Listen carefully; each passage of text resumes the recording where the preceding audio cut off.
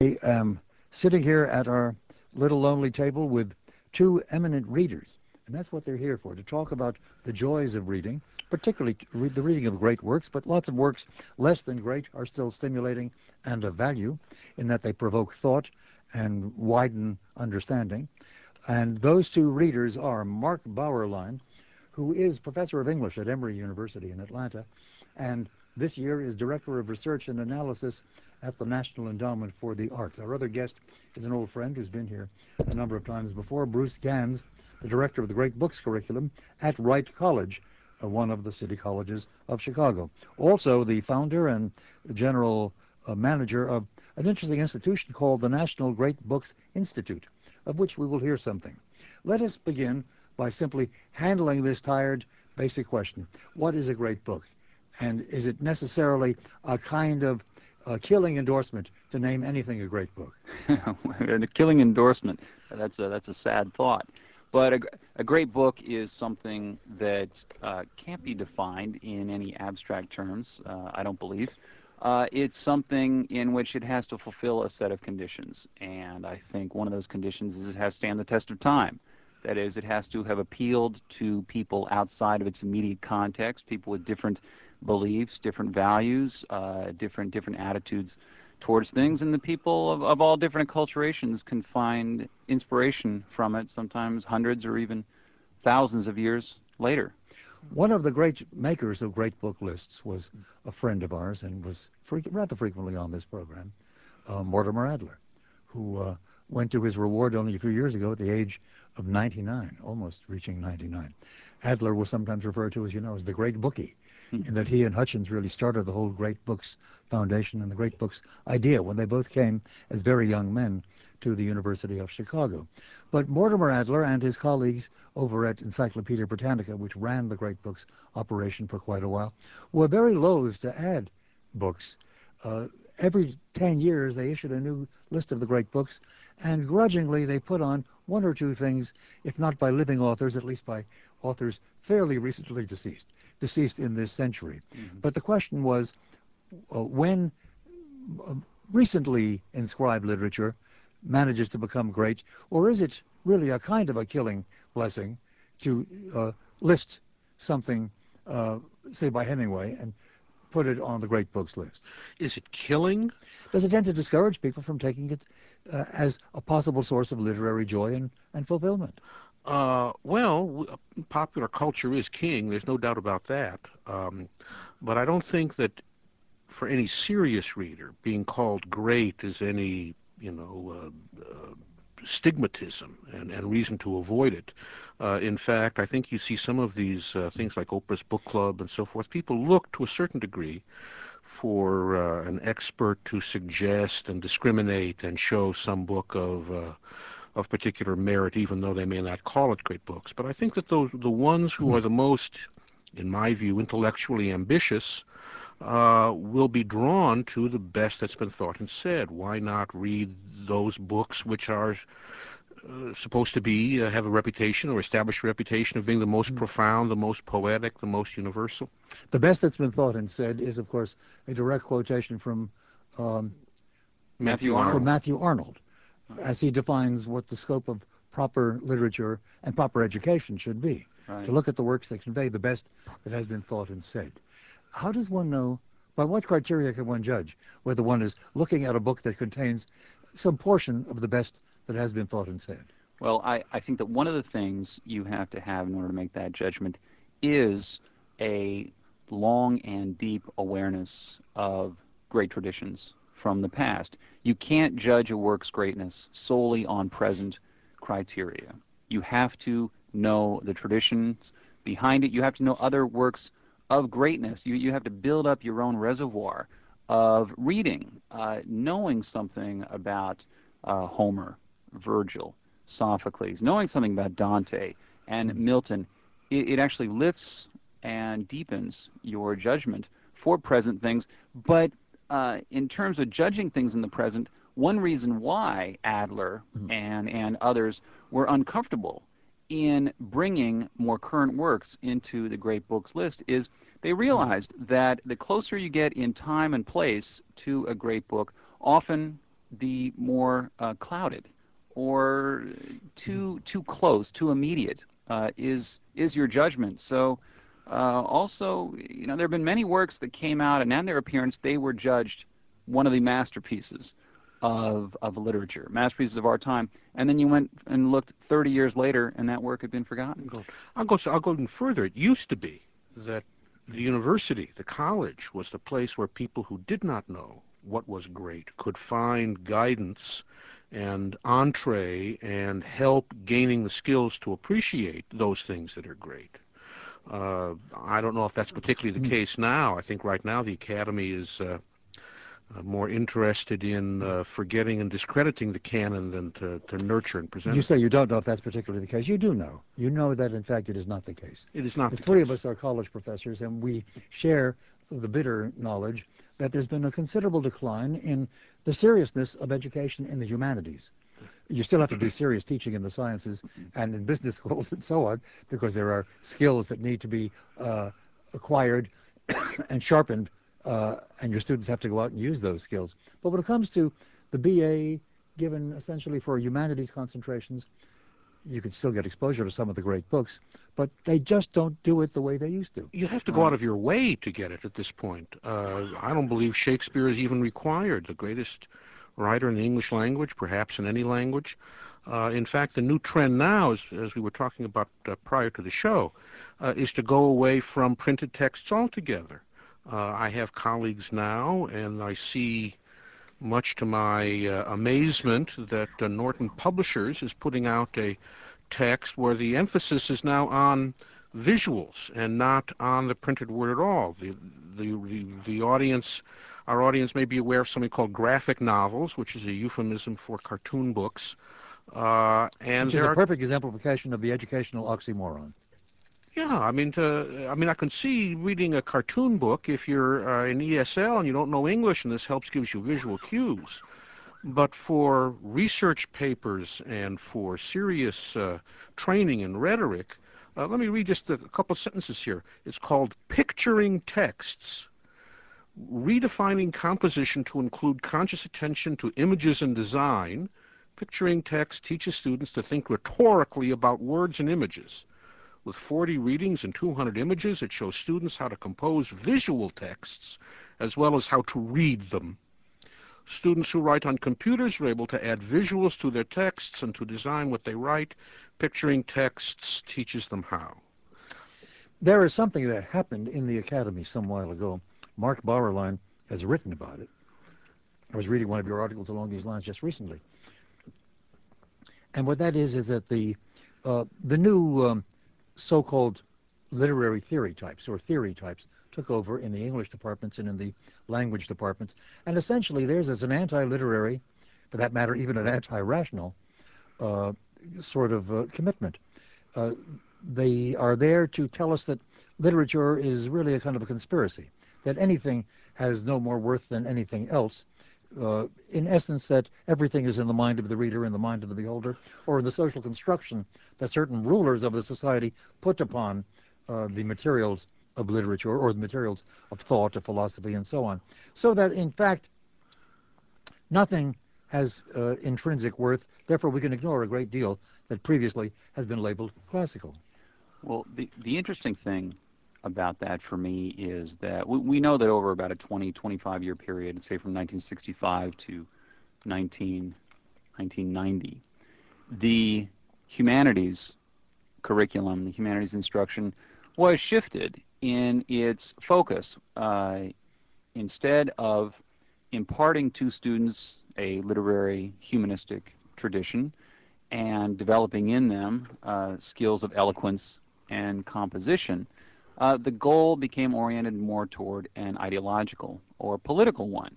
And the goal for teaching, the outcome in students, was to inculcate a particular political attitude, an orientation, tended toward a liberal, progressivist one. And we've seen the patterns in that for a long time. But one of the strange things about it is that we can now look at the kinds of learning outcomes they produced in the last generation of students. And if we see that the humanities professors who became prevalent, dominant on campuses, took their inspiration from Karl Marx and from Simone de Beauvoir, feminist, and from some third world radical revolutionary Franz Fanon. voices like Frantz Fanon, uh, that would be one thing. But if you ask their students, those students haven't learned very much about that leftist tradition itself. They come out of graduate school now with certain, let's just say, leftist or progressivist attitudes, but they don't know that much about Karl Marx. They don't know much about John Dewey, his theories of education. They don't know very much about the New Left. And so it's strange to me that the professors who wish to represent one end of the ideological spectrum don't even pass along to their students the textual, historical, intellectual background of that Well, portion of the spectrum. what do those students know much about when they finish 4 years? Well, what I see among the graduate students, which may be a better index of this, is they come out with a very narrow specialization. They have focused on a particular author, a particular time period, and they come with it. They come toward it with a progressivist or liberal outlook. It used to be that any humanities PhD was expected to have some kind of broad erudition, maybe not terribly deep, but everyone should be able to teach a course in Shakespeare. Who will have read some Wordsworth? Who will know something about the ancient Greek playwrights? But now, with the forms of professionalization and specialization, you have pretty much a dual orientation. One, you have mastered a very narrow set of texts that are your research specialty, and you have adopted certain standard pieties from one slice of the political spectrum. Unless you do encounter some of the great works of literature, some of the great works of organized philosophical thought, social thought, for that matter, some of the great works of science, as one does in various sectors of the educational world, one of them being the Great Books curriculum at Wright College right here in Chicago. You may well be doing more with the Great Books at Wright College than they're doing now at the University of Chicago. Well, I like to think that's not true, but certainly, You're running them a pretty close competition, I would say, really. at least. Uh, but if I may slip in a plug for the National Great Books Institute that has grown out of what we're doing here, of which you are a original board member, we have been fortunate enough in having gotten about $500,000 worth of grants from the U.S. Department of Education's Fund for the Improvement of Post-Secondary Education, FIPSE, and a NEH, National Endowment of the Humanities, grant, so that 5 other community colleges, in addition to Wright, will be establishing Great Books curricula integrated into the core courses, which form the core of one's liberal education. And it is going to encourage, or is in the process of encouraging, faculty to come up with great books, materials integrated into these various courses. And the interesting thing is, apropos of this absolutely infuriating nihilistic argument about it doesn't matter what you read, uh, everything's content is equal and nothing does you any more good than anything else.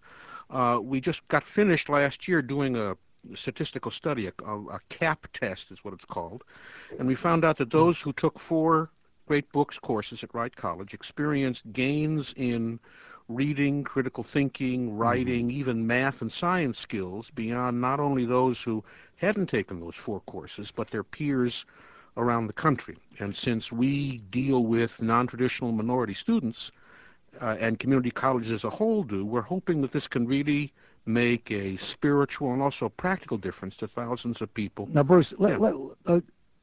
thinking of those courses, the various Great Books courses in your curriculum, and the actual authors assigned Yeah. and discussed, just run down a roster, not of all of the authors, but some sense of what kinds of books, what kinds of authors are read, from the earliest to the most recent. From the earliest to the most recent, well, the Bible, Gilgamesh, um, the Quran, New Testament, Old Testament, Consolation of Philosophy by Boethius, Shakespeare, Dante, You skip the Greeks. No Sophocles. Plato or Oh no, Aristotle. of course you can't. They're in there The too. Greek philosophers, the Greek playwrights, uh, uh, Dickens, Eliot, Conrad, uh, like that. Who's the latest author The viewed as a latest classic? author, we actually do have one living author, and that is Gabriel Garcia Marquez, Uh huh. who we have decided uh, will actually make the test of time. So he's our one person who's above the earth instead of beneath it. You know, exposure to interesting thoughts conveyed in literary or at least articulate and exciting form is possible even for children in elementary school. It's certainly possible in high school, though I doubt that in most high schools you encounter that at all. I have certain vivid memories of encounters which absolutely transformed and excited me. At least excited. Transform might be too much of a bragging reference. What I often think of is one day I came into a high school class. To be sure, it was in literature. It was in American literature, and it was in my senior year. It was kind of an honors course, and the teacher, who was a really quite wonderful man, suddenly started reading something to us in Italian, and I don't know Italian. But the opening lines that he read were "Nel mezzo del cammin di nostra Yeah, vita." yeah, yeah, He yeah, was, yeah, and Right on. he yeah, read terza rima stanzas from Dante yeah. for probably 2 or 3 pages, and we were just fascinated by the sound of Wonderful. it. Yeah. And then he told us what he was reading, and then he presented us with translations of those passages from Dante, and that was just so exciting. I would not claim that I instantly ran off and read all of Dante in the next month. I did not, but But I it became stuck. aware of him. Yeah. It stuck, and I pursued it on and off over the years. And I've even tried to learn a little bit of Italian, or at least I haven't really You know, studied Italian properly, but I've had volumes which are ponies with the Italian on one page yeah, and on the facing page, the English translation. And you know how one would jump from the one to the other to yeah. appreciate the original language form. I really And want to pick up on this. that does that happen in high school these days? Uh, I'm not in high school. I doubt very much that it happens, but Does I it can happen in tell you college? that this is one of the core values and core goals that I see in what we are doing here. That is to say, it's unrealistic and unnecessary in a way to expect that my students are going to we're going to be doing Midsummer Night's Dream and that they're going to come out of this as comfortable listening to Shakespeare's plays as I am. However, you know, if you haven't heard of Shakespeare, you've never seen any Shakespeare, if you don't know who Sophocles is, if you've never been exposed to a Greek play, if you don't know who Jonathan Swift is, you can't recognize irony. What we're doing is planting seeds, and that gives people a cultural baseline so that the next Mm. time they come across it or if they have an opportunity to be exposed to it, it doesn't go over their head as something in the, you know, in an unattractive foreign Now language. it's clear to the two of you that it's clear to me that I'm running way behind on our commercial schedule. I should have done some commercials 10 minutes ago. It's also clear to you that I'm not following the plan we should have agreed on It's true. when we sat down before we It's began. true. But we've been talking about something that agitates the three Yeah, of I'll us say. as Yeah. academics who Yeah. are rather disappointed with the turn that American Sure. college education at least has taken in recent decades. But one thing we were going to do tonight, and we will begin to do so right after some impending commercials, is I'm asking you to simply pull out a few passages from one or another favored works, to read them and then to see, to make clear why you're excited by them, and to show what thought or what considerations, what trains of further analysis or further reflection follow from those passages. This is a way really of recommending large, great works that can be read and should be read by intelligent people in the modern time. We'll proceed to a kind of sampler of interesting quotations from some great books as offered to us by Bruce Ganz and Mark Bauerlein directly after this. And we return to Mark Bauerlein, professor of English at Emory University, and this year, director of research and analysis for the National Endowment for the Arts, and to Bruce Ganz, director of the Great Books curriculum at Wright College here in Chicago. And surprise me or amuse me. Bruce, you go first. Anything you want to pull out of your All jar? right. Here is a selection from Thomas Macaulay, a early Victorian historian and British parliamentarian. Oh, we got to say it. Thomas Babington Macaulay. The middle name gives it Macaulay. an extra rhythmic punch, don't you think? Yeah. Well, then I'll try and one-up you by saying he ended his career as Baron Macaulay, which you may or may not have known. But in any event, this is from an essay on Milton. And here is what he has to say. There is only one cure for the evils which newly acquired freedom produces, and that cure is freedom. When a prisoner first leaves his cell, he cannot bear the light of day. He is unable to discriminate colors or recognize faces. But the remedy is not to remand him into his dungeon, but to accustom him to the rays of the sun. The blaze of truth and liberty may at first dazzle and bewilder nations, which have become half blind in the house of bondage. But let them gaze on, and they will soon be able to bear it. In a few years men learn to reason. The extreme violence of opinion subsides. Hostile theories correct each other. The scattered elements of truth cease to contend and begin to coalesce. And at length a system of justice and order is adduced out of the chaos. By golly. Directly relevant to Baghdad 2005. Absolutely. Absolutely. That's first. That should have been out of the president's speech, though he didn't lay it out in quite those rich terms. But that the only condition that will bring general social improvement to the Arab world or any place else is the cultivation of liberty. Well, and the provision of democratic institutions. In my view, George Bush, through the influence of Nathan Sharansky and his book A Case for Democracy, has really discovered the E=mc² of modern political thought, which is by establishing democracy, you make yourself safer, so that it's not simply an altruistic act, it's also a deeply self-serving act. Was that on the E=mc² way back? Was it so, for example, for Aristotle when he wrote his Politics? That endorsement of the value of democracy? I don't think that he was necessarily a champion of democracy. He also, I mean, he felt certain people were born slaves, certain people were natural rulers, and that sort of thing. I say Aristotle, not Plato, not the Republic. I think in the Politics, he does say, examining the various constitutions that he knows about, that the constitution of a democratic state ultimately produces the greatest payoff in terms of human potential and fulfillment. Okay. Right. But in the 20th century, have any democracies made war on one another? Well, that's the great the great new look in political theory that you get from certain guys in the political science departments now.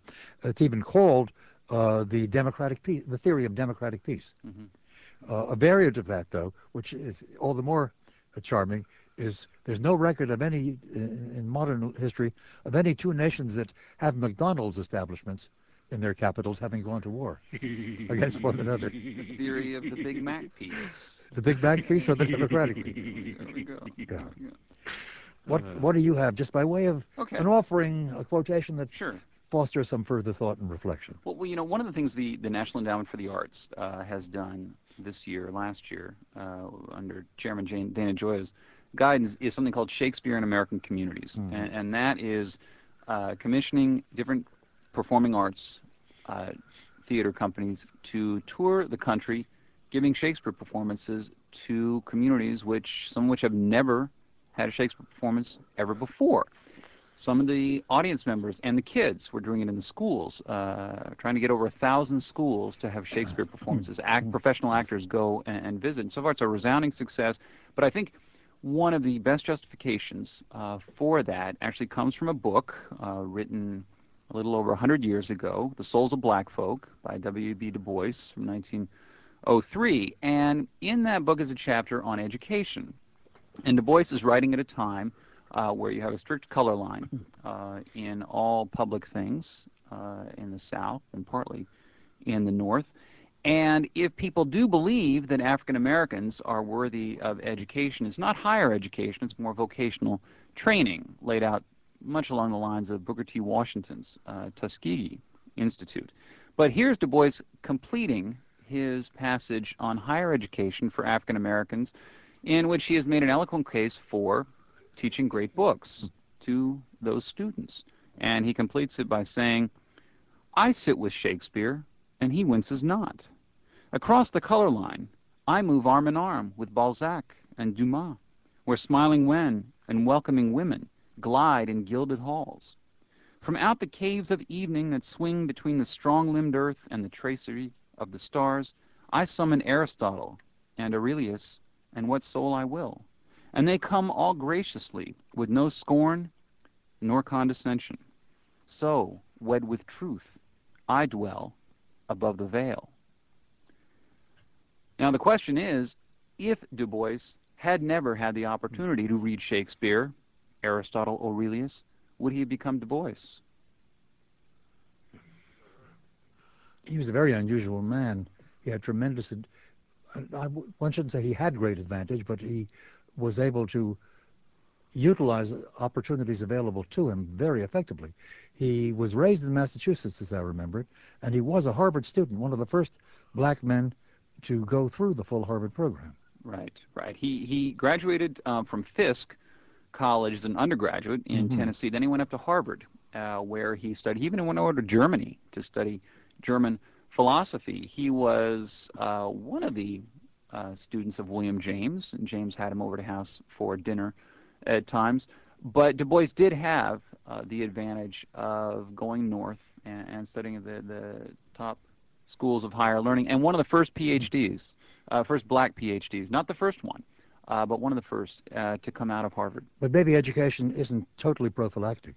One must note that Du Bois, later in his life, for whatever reasons, and it's a complex and rich story, became a Marxist, a communist, a great enthusiast for the Soviet Union, and ended his life in Africa hanging on still to sort of Marxist illusions about the way in which one might best structure the polity. Right. In fact, in the 1930s, at the very time the purges and the show trials were going on in the Soviet Union, Du Bois was in a power struggle at the NAACP over the direction of that institution. Du Bois wanted them to take a strong, hard left line on a lot of issues.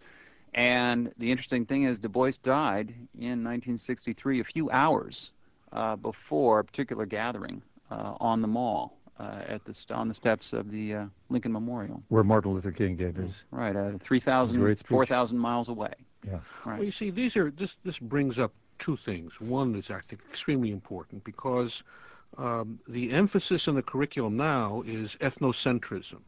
I know in our system we emphasize setting up special programs to fit whatever ethnicity is in the ascendant at a particular camp. We must all celebrate cultural diversity, particularly if we're not members of any minority group. We must celebrate them all the more. Cultural diversity, in many ways, feeds an ethnocentrism, which college used to be. One of the goals of college is to get you to transcend your ethnocentrism. Exactly so. And not to judge things based on the color or gender of who wrote them, but the intrinsic merits. Now, I want to read something that King wrote apropos of what you had to say, but I want to make another point. One of the liberating things about great books is that they are not ideological. They're not lockstep. They disagree with each other. Plato and Aristotle disagreed fundamentally on a lot of things. And the idea is to get as many different points of view as profoundly expressed as possible. Now, here is another example of King, one of the greatest men in American history, who clearly, in his letter from Birmingham jail, shows that his thought and his action draws from his familiarity with the canon. Let me just read one of the things that he, a couple of things that he says here.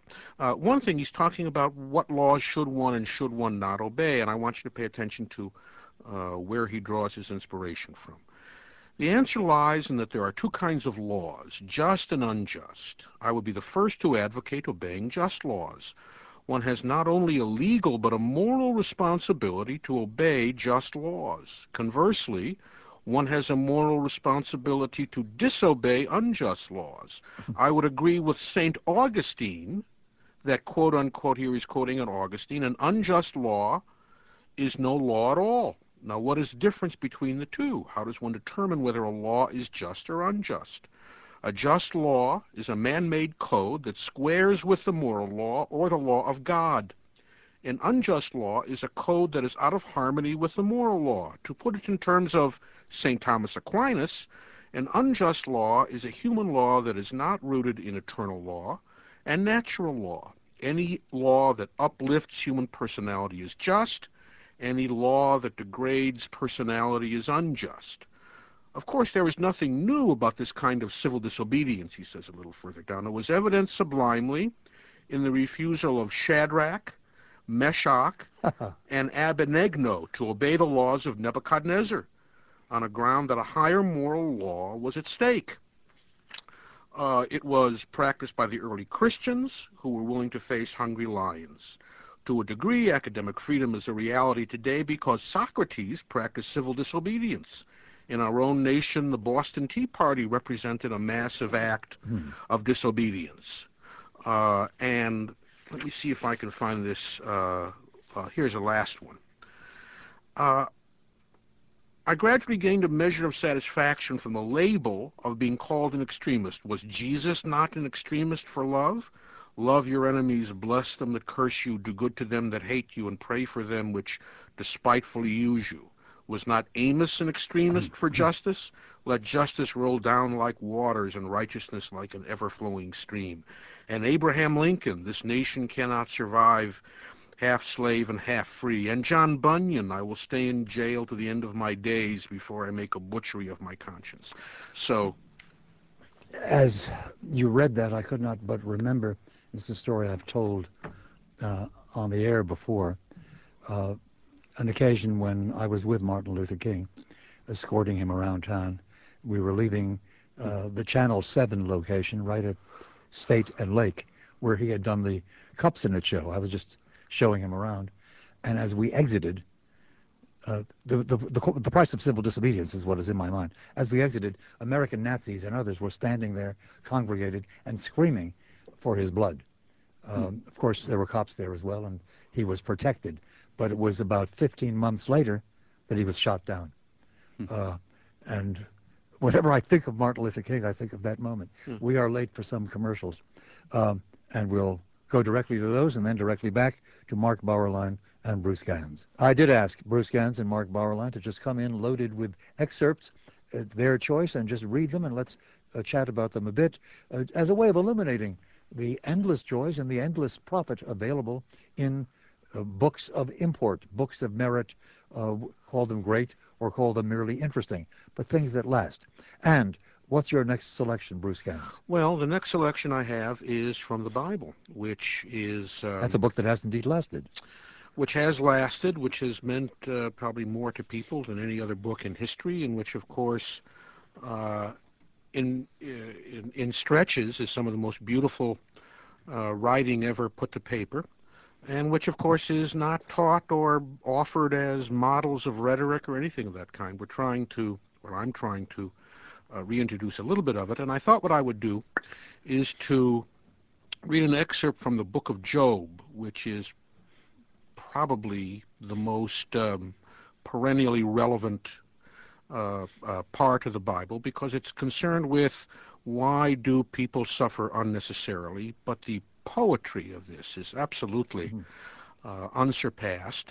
And I'm going to read chapter 3 because of its literary beauty, a chapter which I assume has consoled people for millennia. After this, pardon me, Job cursed the day of his birth, and Job said, let the day perish in which I was born, and the night that said a man-child is conceived. Let that day be darkness. May God above not seek it, or light shine on it. Let gloom and deep darkness claim it. Let clouds settle upon it. Let the blackness of the day terrify it. That night let thick darkness seize it. Let it not rejoice among the days of the year. Let it not come into the number of the months. Yes, let that night be barren. Let no joyful cry be heard in it. Let those curse it who curse the sea, those who skill to rouse up the Leviathan. Let the stars of its dawn be dark. Let it hope for light, but have none. May it not see the eyelids of the morning, because it did not shut the doors of my mother's womb and hide trouble from my eyes. Why did I not die at birth? Why did I not come forth from the womb and expire? Why were there knees to receive me, or breasts for me to suck? Now I would be lying down in quiet, I would be asleep. I would be at rest with kings and counselors of the earth, who rebuilt ruins for themselves, or with princes who have gold, who fill their houses with silver. Why was I not buried like a stillborn child, like an infant that never sees the light? There the wicked cease from troubling, and there the weary are at rest. There the prisoners are at ease together. They do not hear the voice of the taskmaster. The small and the great are there, and the slaves are free from their masters. Why is light given to one in misery, and life to the bitter in soul, who long for death, but it does not come, and dig for it more than hidden treasure, who rejoice exceedingly and are glad when they find the grave? Why is light given to one who cannot see the way, whom God has fenced in? For my sighing comes like my bread, and my groanings are poured out like water. Truly the thing I fear comes upon me, and what I dread befalls me. I am not at ease, nor am I quiet. I have no rest, but trouble comes. He's an ancient Hebrew, and one's response is very likely to be, oy, oy, oy. What troubles he saw. Right. And really, of course, the book of Job is the ultimate text for what is still the most aching portion of the general range of theology, namely the special subject of theodicy. Right. Why does evil happen to good people? Why do bad things happen to good people was the title of the book by that rabbi some years ago. Right. How many great writers have addressed the question, how do you justify the ways of God? Yeah. And of course, Job at the end gets the answer to that question from God, who basically God says, were you there when I created the heavens and the earth? Is that your question to ask me? Yeah, it's a wonderfully, I love this as a great book's text because there is no final answer. Mm-hmm. It's a text of tremendous paradox. And one of the things I like about it is the Bible is not a commercial for God. It talks about people, the fathers of Judaism and their moral shortcomings. Here you have a very poetic, almost a renunciation of life here in the most theological of texts.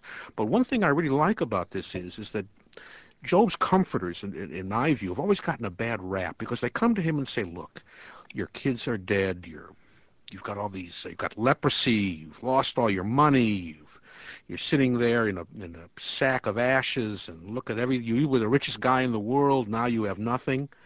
Obviously, you did something wrong, because God wouldn't do this to you if you had not done something wrong.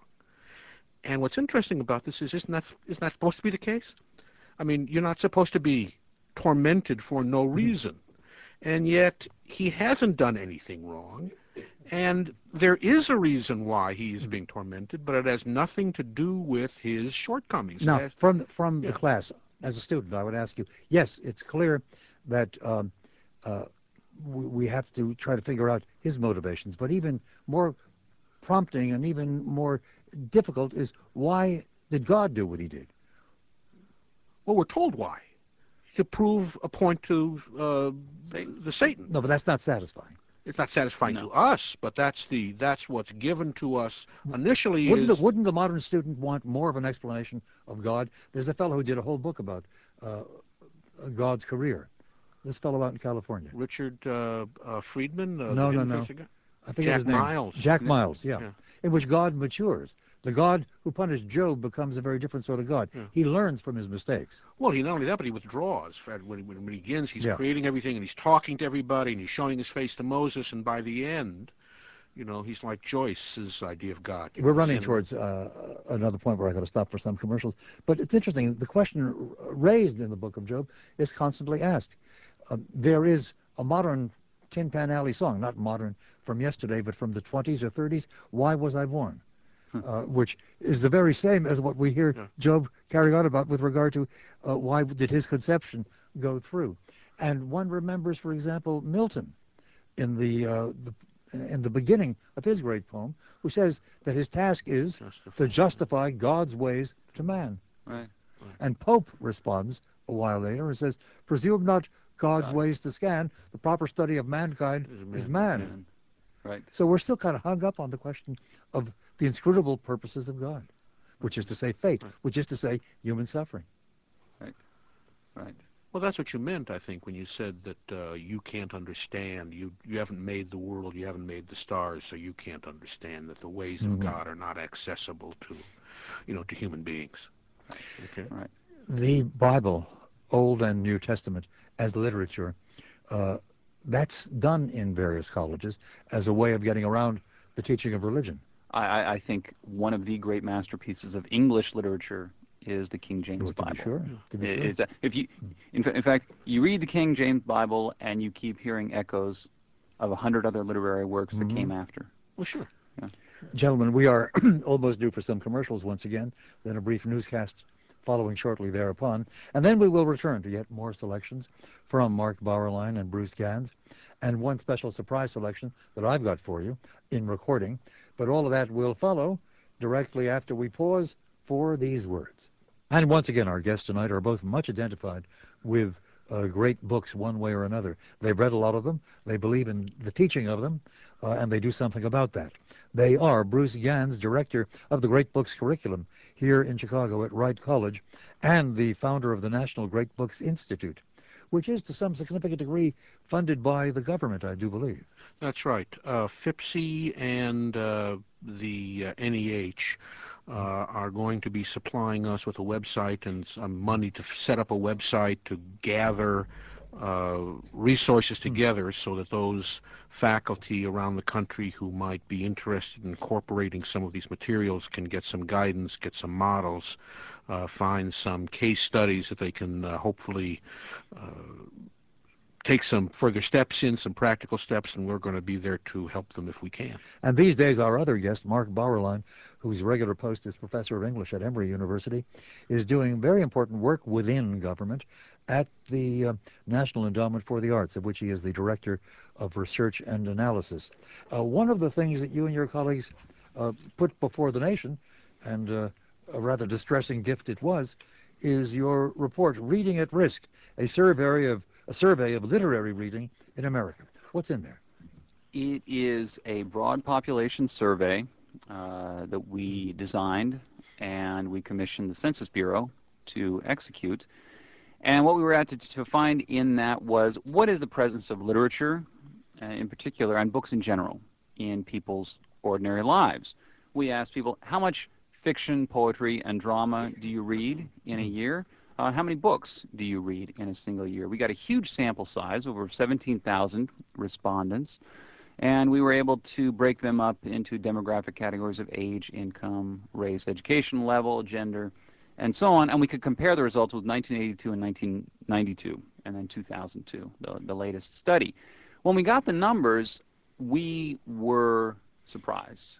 We have all seen some deterioration of literary culture and reading, especially among young people in the United States in the last 20 years, but we didn't think it was so severe. Basically, we found a 10-point drop in the rate of Americans reading literature, any literature, in a single year's time, and a 5% drop. Including graphic novels? If respondents wanted to include graphic novels in that question, that was up to them. But when we looked at young people, 18 to 24, we saw a demographic that was one of the most active reading groups in 1982. In 2002, was one of the least active What are the numbers reading like? groups. Right now, we have about 42% of young people, 18 to 24, read a single, at least one poem, novel, or play in a year's time. About 51% read any book in a full year's time. Any book of any kind, in terms of literature, any work of any length, of any quality, in any language, in any medium. 58% read at least one such work per year? No, 42%. 42% do read And one the work of reciprocal literature. 58 are people who don't. 58 do not. My God. So Not even one poem. Not a single. We set the bar almost on the ground Yeah. in order to qualify as a literary reader. Now we charted, avid readers, casual readers, light readers, people going up to reading over 50 books a year. Now, when we broke it down by age, income, all the other different demographic categories, we couldn't find a single group that increased. People, for example, with a college education, went up in terms of the numbers of people doing so. Education levels went up. Prosperity went up in that period of time. Reading books in general and reading literature in particular went down What at what that has time. what has done us in? Is it, as Marshall McLuhan predicted at the dawn of the television age, that, and he wasn't even aware really of the computers that were coming on, but is it that the video culture has somehow destroyed reading and destroyed printed matter as a basic source of information and a basic source of connection to the real? Well, one thing we found at the endowment was between 1982 and 2002, TV watching stayed pretty much the same. So it's not television that has cut into people's Then reading what has done time. it? What has done it? What has happened in the last 10 years, we have had a proliferation of entertainment alternatives created. We have the internet. We have instant messaging. We have email. We have iPods. We have cell phones, even. When I teach my students and I take a trip up to the library, you don't find very many of them browsing among the stacks. They are at the computers, and they're hitting those keys very quickly, which means they're sending out emails, or they're outside on the cell phones checking in. Would you mind if I disagreed? And even if you didn't mind. Please. I think it's the collapse of our educational system in terms of standards. I think that Yeah. if you don't teach people how to read, if you don't provide people with a baseline of knowledge, if you don't make any effort or any serious effort to equip people to appreciate language, to think about profound and complex things, they're going to get out unequipped to do it. I've never been taught Farsi, and so I don't read Farsi. When you see the utter irrational, self-serving hostility to the No Child Left Behind Act, which simply finally steps in and says we've got to remediate these contentless classes, this aversion to actually knowing something, and insist that there be some kind of benchmark. And when you see this being presented as an act of, I don't know how these people justify their opposition to having students come out knowing something, being exposed to something of substance. If you don't struggle with a text and begin to master it, you're not going to be able to grow and be able to master it someday. Well, I would say what you're talking about may be a factor in the decline. But Bruce, you see these declines also taking place in families making over $75,000 a year. You see it in people with graduate school degrees, and you know that they went to schools where they got some Well, but the literary undergraduate courses education. they've been taking have been watered down and have been dumbed down and rendered more entertaining. And as we were agreeing early in our discussion tonight, some of the great literature that used to be available and even more or less required of those undergraduates is no longer in the curriculum at Look, all. great books supply wisdom. When I went to college, I wanted to find out the meaning of life. And I expected to have texts which are going to shed some light on those questions. And having been given a rudimentary introduction to these things, I wanted to pursue this. If you're not given it, or if in the academy you're told that you shouldn't read Shakespeare because some idiotic reason, because he's white, or you should read somebody because he's a Marxist, and you're not stimulated, exposed to the wisdom, you're unequipped on all kinds of levels to pursue By it. the way, Bruce, did you ever find the meaning of life? Well, yeah, as a matter of fact, I have. Several times? As far as meaning goes, and as far as meaning doesn't go, I should say. I mean, I think Hemingway I want to say it's the one that made this in the movie with Spencer Tracy, his greatest work, Old Man on the Sea. All right, talks about the few things you can learn from life, what are true and what are false. Uh-huh. If there's some kind of harmonizing truth, I don't know about that, but certainly you can adjust to life's disillusionments and disappointments and find out what are real pleasures and what are In the great false Jewish story, pleasures. the ultimate meaning of life that the old Chochem conveys to the young rabbinical student is life is like a fountain. And that student then goes off from That's Poland great. to the United States, where he becomes a successful rabbi over 20, 30, 40 years. And whenever things are bothering him, he reminds himself, when people are acting up in the congregation and making trouble, he reminds himself, life is like a fountain. Everything falls in order. But 50 years later, he's back in the same town in Eastern Europe, and he seeks out the old teacher who's still alive, miracle of all miracles. And he goes to see him, and he tells him, frankly, your meaning that life is like a fountain sustained me for so many years, but now in recent years, when I say life is like a fountain, when troubles arise and I deal with them by reminding myself that life is like a fountain, a still voice in me asks, first in a whisper, now in a shout, in what way is life like a fountain? What does it really mean that life is like a fountain? What is a fountain itself? How is life like a fountain? And the old Chochem pauses for a long while, and finally he says, shrugging his shoulders, well, so life isn't like a fountain. That to me is one of the greatest stories of all time. Well, one thing I'll stick. I think it's much bigger than the education system. There are cultural attitudes that kids bring to school with them. UCLA does a freshman survey project every year, and one of the things they ask students is, why do you come to college?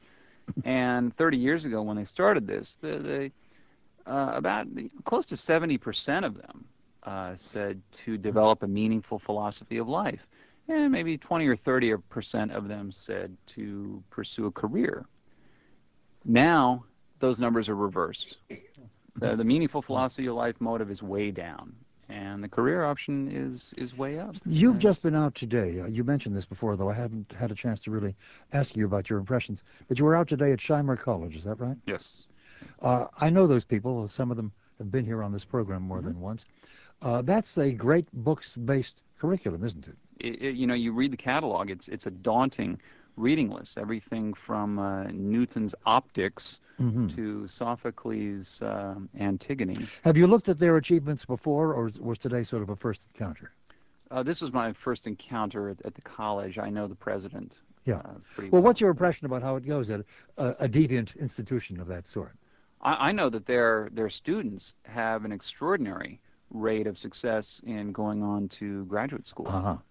And one of the things that I think a lot of educators make the mistake of is that in order to train people for the workplace, that you need to bring those workplace materials into the classroom so that in high schools, say, they're trying to bring more informational text into the curriculum in order to prepare students for jobs in the business world, say. I don't see that as a necessary conclusion at all. I think that reading great books, reading hard works of literature, reading difficult works of poetry are challenging and develop those language skills that let them proceed to deal with informational text much more effectively. One of the great lessons from antiquity to the present is that one must, if one is to function as a responsible and decent human being, one must meet one's social obligations, the true obligations. I've got obligations that pop up 6 times a night on this program, and right now we're directly on time for some commercials. And we're going to hear from another great classical scholar, the sometime Prince of Denmark, Hamlet. I want to play for you a portion of a scene of Act 2, Scene 1. This is when the company of players come, those who will then do the play within that Hamlet has rewritten for them, the play within which he will catch the conscience of a king. But when they first arrive, Hamlet greets the player king, who's a sort of an old acquaintance of his, and he asks him to recite a few lines, just for Hamlet's own pleasure. And then Hamlet goes on to soliloquize in response to what the player king has done. He asks the player king to recite a soliloquy given by Hecuba, the queen of Troy, over the death of her husband Priam, who's just been slaughtered in the Trojan War. And thus it's clear that Hamlet himself, as a student at Wittenberg, isn't he, is a good classic scholar who's read the Aeneid. And while we were talking about this, just before we came back during those commercials, you pointed out to us, Mark, that the Aeneid is quoted on the American $1 bill. That's right. If you look just beneath the just beneath the pyramid, you see a Novus Ordo Seclorum, a new order in the world. That's the United States. Mm-hmm. Isn't that wonderful? Now, you were saying, I think, somewhat earlier, Bruce, you characterize Shakespeare as the single greatest writer of all time. Some might want to argue with that. Also, the Germans would argue that Shakespeare actually was German, unsere Shakespeare, and that somehow the English have appropriated them. But be that as it may, Shakespeare is clearly an experience that no one should miss. And you can go on enjoying and deepening your pleasure with Shakespeare until the very end of life. I recently got from a particular source the full recorded Shakespeare, the Archangel recordings of all of the plays of Shakespeare, issued by a, what's their name? Maggie will remember the name of the company. We should mention it once again, who've turned out all of the Shakespeare plays, and she'll put it up on the screen for me, so I will give it to you in an instant. But here's an excerpt from Hamlet, and we pick it up just as the player king is midway in his soliloquy from, or at least drawn from, the Aeneid, and then Shakespeare's response. And that's done by audio editions. It's issued in this country by audio editions. All of these productions of all of the separate plays are done by English actors, and quite well done, I think. So, shall we hear it? We'll hear both something drawn from the Aeneid and then a famous soliloquy from Hamlet. But who, woe, had seen the mobled queen? The mobled queen. Now that's good. Mobled queen is good. Run barefoot up and down, threatening the flames with bison rheum, a clout upon that head where late the diadem stood, and for a robe about her lank and all o'er-teemed loins, a blanket in the alarm of fear caught up. Who this had seen with tongue in venom steeped, 'gainst fortune's state would treason have pronounced. But if the gods themselves did see her then, when she saw Pyrrhus make malicious sport, in mincing with his sword her husband's limbs, the instant burst of clamour that she made, unless things mortal move them not at all, would have made milch the burning eyes of heaven, and passion in the gods. Look where he has not turned his colour, and has tears in his eyes. Prithee, no more. 'Tis well. I'll have thee speak out the rest of this soon. Good my lord, will you see the players well bestowed? Do you hear? Let them be well used, for they're the abstract and brief chronicles of the time. After your death you were better have a bad epitaph than their ill report while you live. My lord, I will use them according to their desert. God's bodkin, man, much better. Use every man after his desert, and who shall scape whipping? Use them after your own honour and dignity. The less they deserve, the more merit is in your bounty. Take them in. Come, sirs. Follow him, friends. We'll hear a play tomorrow. Dost thou hear me, old friend? Can you play The Murder of Gonzago? Aye, my lord. We'll hat tomorrow night. You could for a need study a speech of some 12 or 16 lines which I would set down and insert in, could you not? Aye, my lord. Very well. Follow that lord, and look you mock him not. Ah. My good friends, I'll leave you till night. You are welcome to Elsinore. Good, my lord. I say goodbye to you.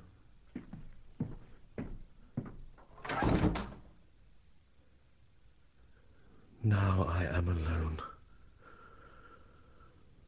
Oh, what a rogue and peasant slave am I.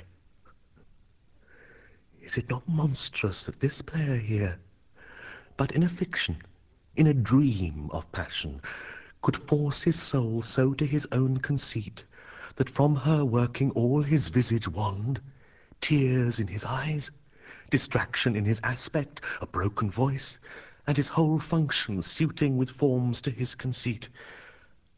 And all for nothing. For Hecuba. What's Hecuba to him? Or he to Hecuba, that he should weep for her? What would he do had he the motive and the cue for passion that I have? He would drown the stage with tears, and cleave the general ear with horrid speech, make mad the guilty and appall the free, confound the ignorant and amaze indeed the very faculties of eyes and ears. Yet I, a dull and muddy metalled rascal, peak like John a Dreams, unpregnant of my cause, and can say nothing.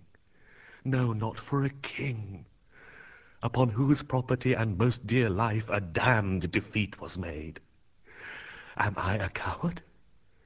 Who calls me villain, breaks my pate across, plucks off my beard and blows it in my face, tweaks me by the nose, gives me the lie i' the throat as deep as to the lungs? Who does me this? Huh? Swoons, I should take it, for it cannot be but I am pigeon-livered, and lack gall to make oppression bitter, or ere this I should have fatted all the region kites with this slave's offal. Bloody, bawdy villain! Remorseless, treacherous, lecherous, kindless villain! Oh, vengeance! Why, what an ass am I! This is most brave, that I, the son of a dear father murdered, prompted to my revenge by heaven and hell, must like a whore unpack my heart with words, and fall a-cursing like a very drab, a scullion, fire fond, about my brains.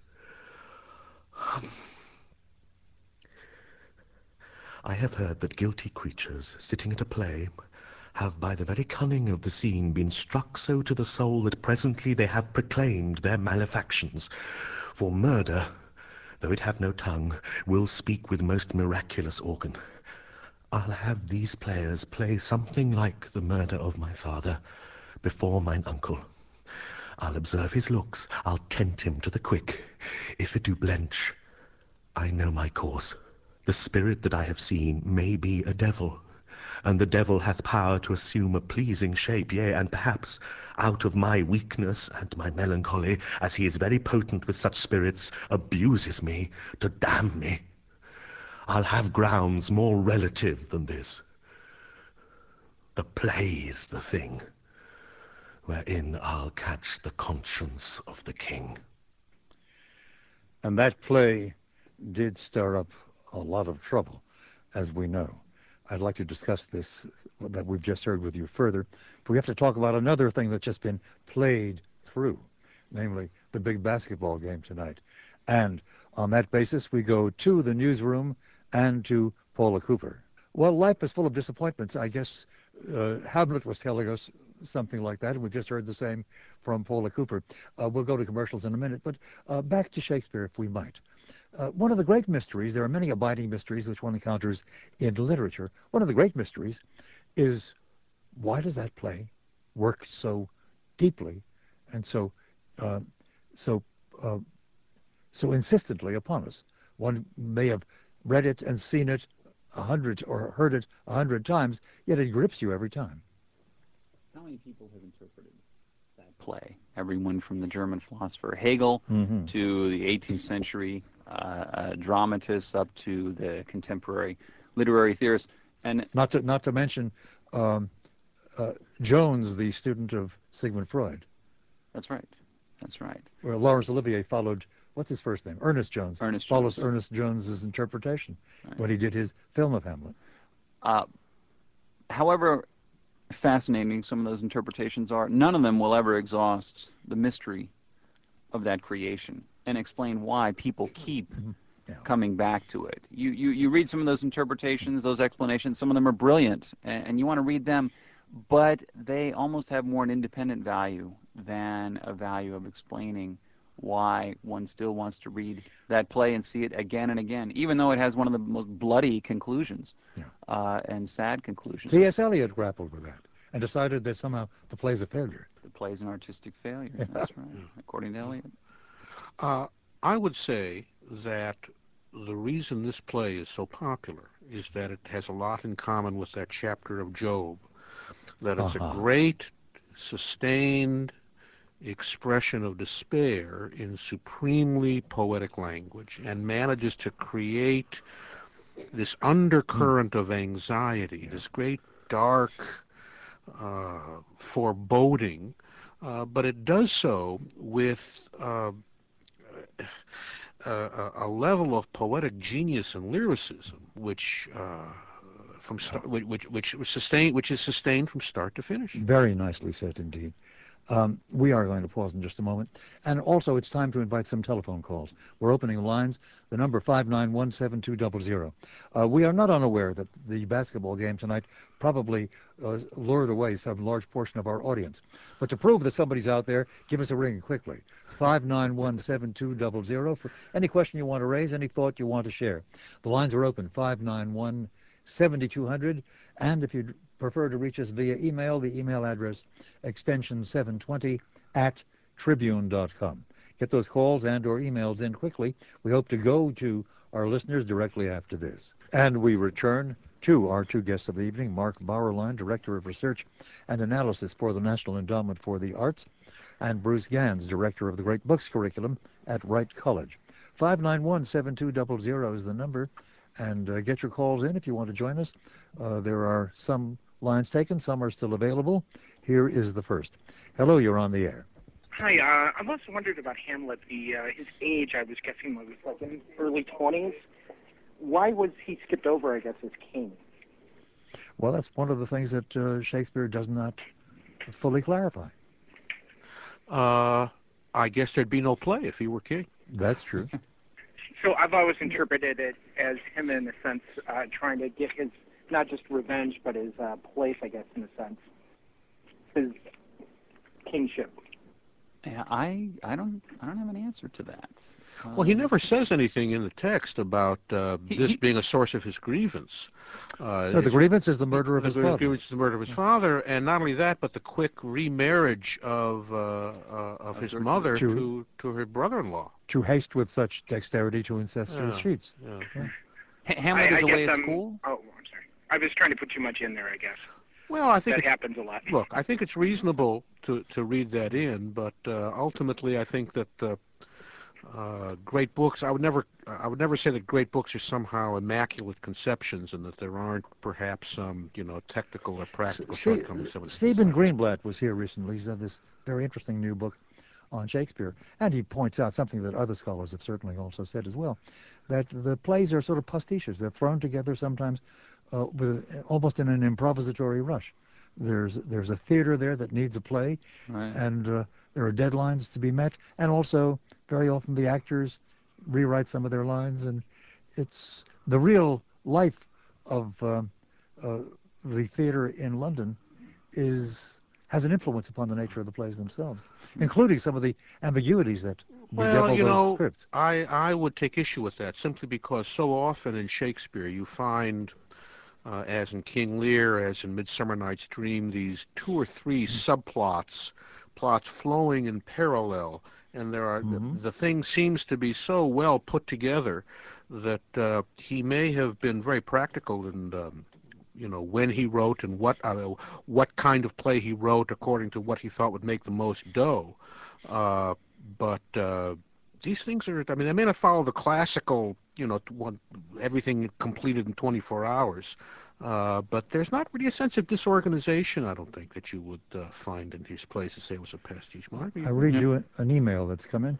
I love to read and read often. However, as my professional life has been placed in ever-increasing jeopardy due to increased global competition, I find myself reading more and more books about the technology that will guarantee my continued employment for another few years.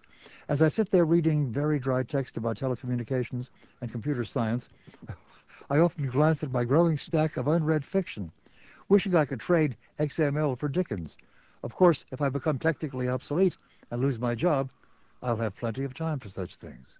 I think that feeling actually extends down to students in lower and lower grades. They feel that, what is the payoff if I read this novel?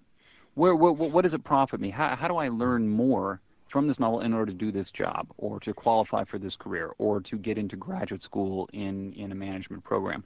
For a lot of them, sitting down for 3 hours and picking up a novel, an 18th century novel, and reading through it, it just doesn't seem to be a cost-benefit analysis. The same listener adds to his email a reference to something I said earlier when I quoted um, John Milton saying that his purpose is to justify God's ways to man.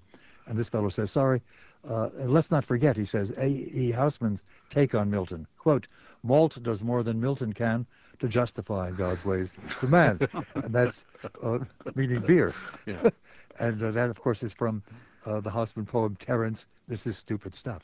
Let me make two responses to the first part of what the fellow had to say. And one is that this is not a new idea that people go to college and think how much guilt will it put in my purse, and the measure of all things is how much dough it winds up generating. But the truth is, you guys would give me a hard time about the meaning of life and all that jazz. And on a more considered answer, it seems to me that one of the things that I've learned from great books, and what great books can teach you, is that the unexamined life is not worth living, that the highest satisfactions come from looking into the nature of your existence and finding what is of value. Integrity is stressed over and over in great books. What do you do with a serious counter view, which one gets in much modern critical writing? Mark, in fact, has written about this. Whatever the people who say they are doing theory, as if no one else does any kind of theory, these are the people who are the postmodernists, whether they started in deconstructionism or in Lacanianism or in 100 different varieties. But what they all essentially argue is there is no meaning. They are sophists in a way. Sophists come again. There's no final meaning. We construct it all, and it's all kind of a running game.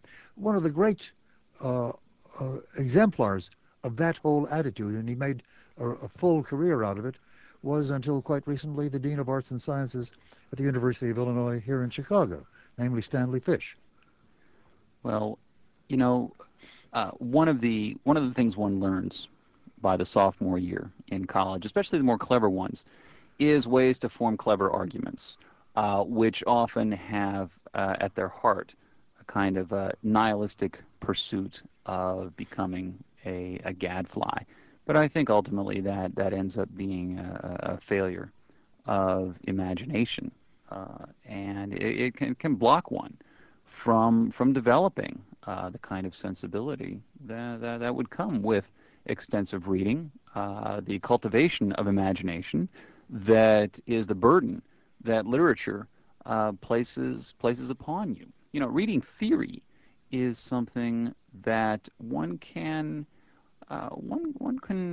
not philosophy but theory, one can master as a kind of technique fairly quickly. But reading literature, reading novels, dramas, plays, you have to imagine setting. You have to put a plot together. You have to judge characters and see them, visualize them as well. And this is a kind of active attention that watching television, playing video games with the sensory overload that comes with them does not cultivate. In terms of theory, I was very delighted. Daphne Patai, if I'm pronouncing her name, is publishing a new book. I just got a notice about it in the mail from Columbia University. And the title of the book is The Death of Theory. And let's hope. Yeah, let's hope. But I would go so far as to say that most theory is irrelevant to the experience of literature, and that you can be utterly unacquainted with Derrida and Foucault and concentrate entirely on reading Dickens and Orwell and others of the greats, and get absolutely more out of them, in fact, than the solipsists who are writing this terribly jargon-choked prose which really oftentimes just is another cover for some ideological predisposition. Gentlemen, back to the phones. Here's another caller. Hello, you're on the air. Yes, Dr. Rosenberg. Yes, sir.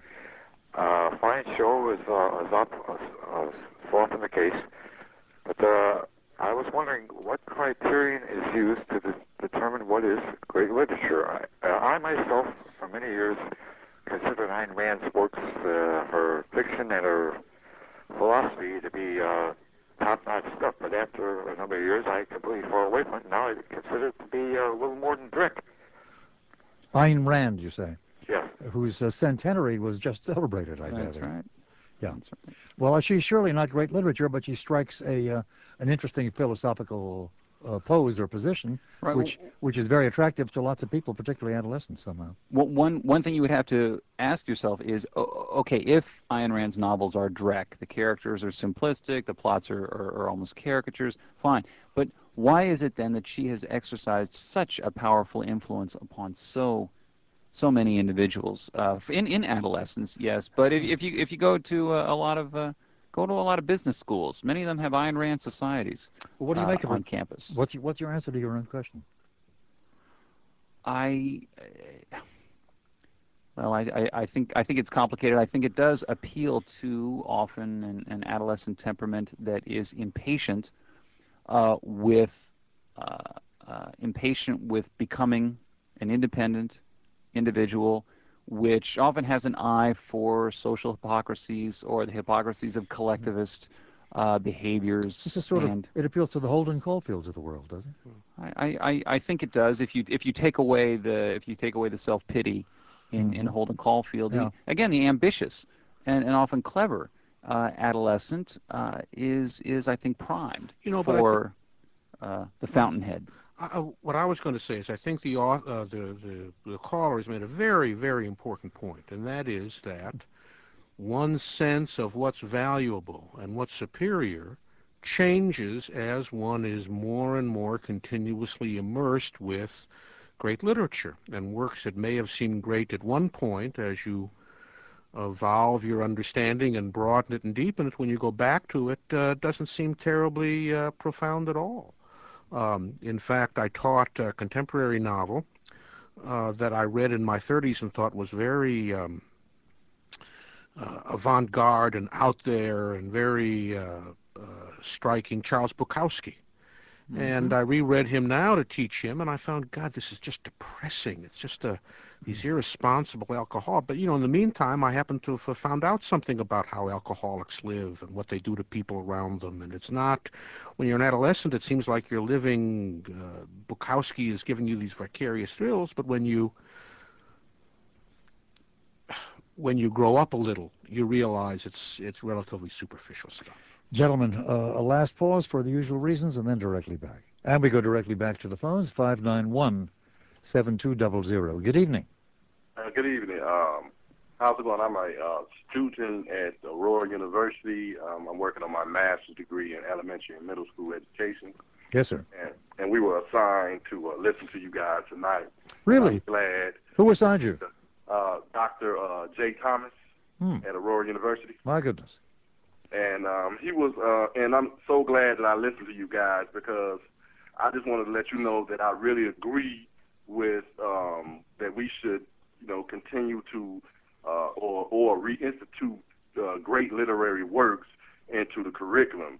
Because I was reading a passage in Proverbs, which I believe is a great literary work, and I think it sums up the benefits of great literary works. And I was wondering if you mind if I listened. I mean, I read these about 5 stanzas of it. Well, go ahead, sir. Go ahead. It says, and I think this is the benefit of great literary works: to know wisdom and instruction, to perceive the words of understanding, to receive the instruction of wisdom, justice, judgment, and equity, to give subtlety to the simple, to the young man, knowledge and discretion. A wise man will hear and will increase learning, and a man of understanding shall attain unto wise counsel. To understand a proverb and the interpretation, the words of the wise, and their dark sayings. So this is what I believe that we get out of reading all these books, like, the Bible, the Quran, and as well as other, secular great literary works too. Well, I'm delighted with that quotation and with your having shared it with us. Some reactions from our guest. Mark. I think I couldn't agree more. And the reassertion of the values and virtues listed there, wisdom, discretion, judgment, being something imparted to students, and that literature being the primary vehicle for that. I'm right there. Sir, we thank you for the call. Very nice contribution indeed. And time being short, we'll rush quickly to the next. You are on the air. Good evening. Yeah, question for Bruce Gans. Bruce, it's John Thisson. Hey, Johnny. How are you? I owe you a phone call. Me too. Here's one. Anyway, Camille Paglia just came out with a book which attempts to get people to read good poetry. I wonder if you're familiar with it and if I should go out and buy it. I like Paglia a lot. I don't, but I heard it's a good book. Well, in this book, she apparently blasts just about all modern poetry, doesn't she? Well, it's pretty quirky from what I understand, but not surprisingly. But I'm just wondering if you're familiar with it, and it sounds interesting, what I've read about it. But well, I've seen some reviews of it, which make it sound indeed quite interesting. Mark, have you seen it? I haven't seen it. I mean, I've read other Camille Paglia's works, but one question one could pose to modern poetry is that why has it lost so much of an audience? Why does most modern poetry have only an audience of other poets? Why is it that so many poetry magazines receive more submissions than they have circulation? I would suggest one reason is because it's so interior. Just as modern novels, so-called, are inwardly focused and are introspective and are often reworking the materials of family conflict or of adolescence and so on, much poetry is self-referential, and thus is, frankly, to me, a bore. Yeah, and also it's written, it's written in formless, rhymeless fashion. Often with with obscurity that cannot really be easily penetrated unless you want to get a lot of working notes which explain those metaphors and those very often quite private references. But that, of course, I think was brought into poetry by T.S. Eliot. I think the high modernists brought difficulty, into literature, at least though one felt that there would be a payoff by working through the difficulty of those works. Well, one isn't always sure of that with contemporary. I got an important email here I want to read to you and get your response to. The Internet is the place where an increasing number of the texts that people read are published. Consider the nature of the Internet and the habits of mind that it favors. From authors, it encourages concise, even highly abbreviated writing, short texts, and a generous use of, quote, multimedia or non-text elements, such as audio and video. From readers, it encourages scanning. Are the Internet and the other forms of electronic publishing that we see today in any way unfriendly to intellectual life as we know it? Because they discourage slow, deliberative reading. A very important question, quite well put. Well, let me say two things. One is I want to pick up on something a little earlier. For that person, this is in some way connected. The person who feels he has no time to really read serious literature. Obviously, life can put you in a position where it's very difficult. And I would suggest books on tape. I think those unabridged texts are a wonderful spiritual source. But it is true. We are in the community colleges, and I assume elsewhere, supposed to be stressing Internet research. And I try not to do that in my classes because of the very nature of Internet sources. They're brief. They are, by virtue of being brief, not very thorough or comprehensive and don't really stretch the mind much. But it's eye candy. It's modern. It's with it. It's now. So there's a lot of emphasis on it. But part of me wants to feel that if you have a mind that enjoys books and is accustomed to books, this has a place, but only a small place.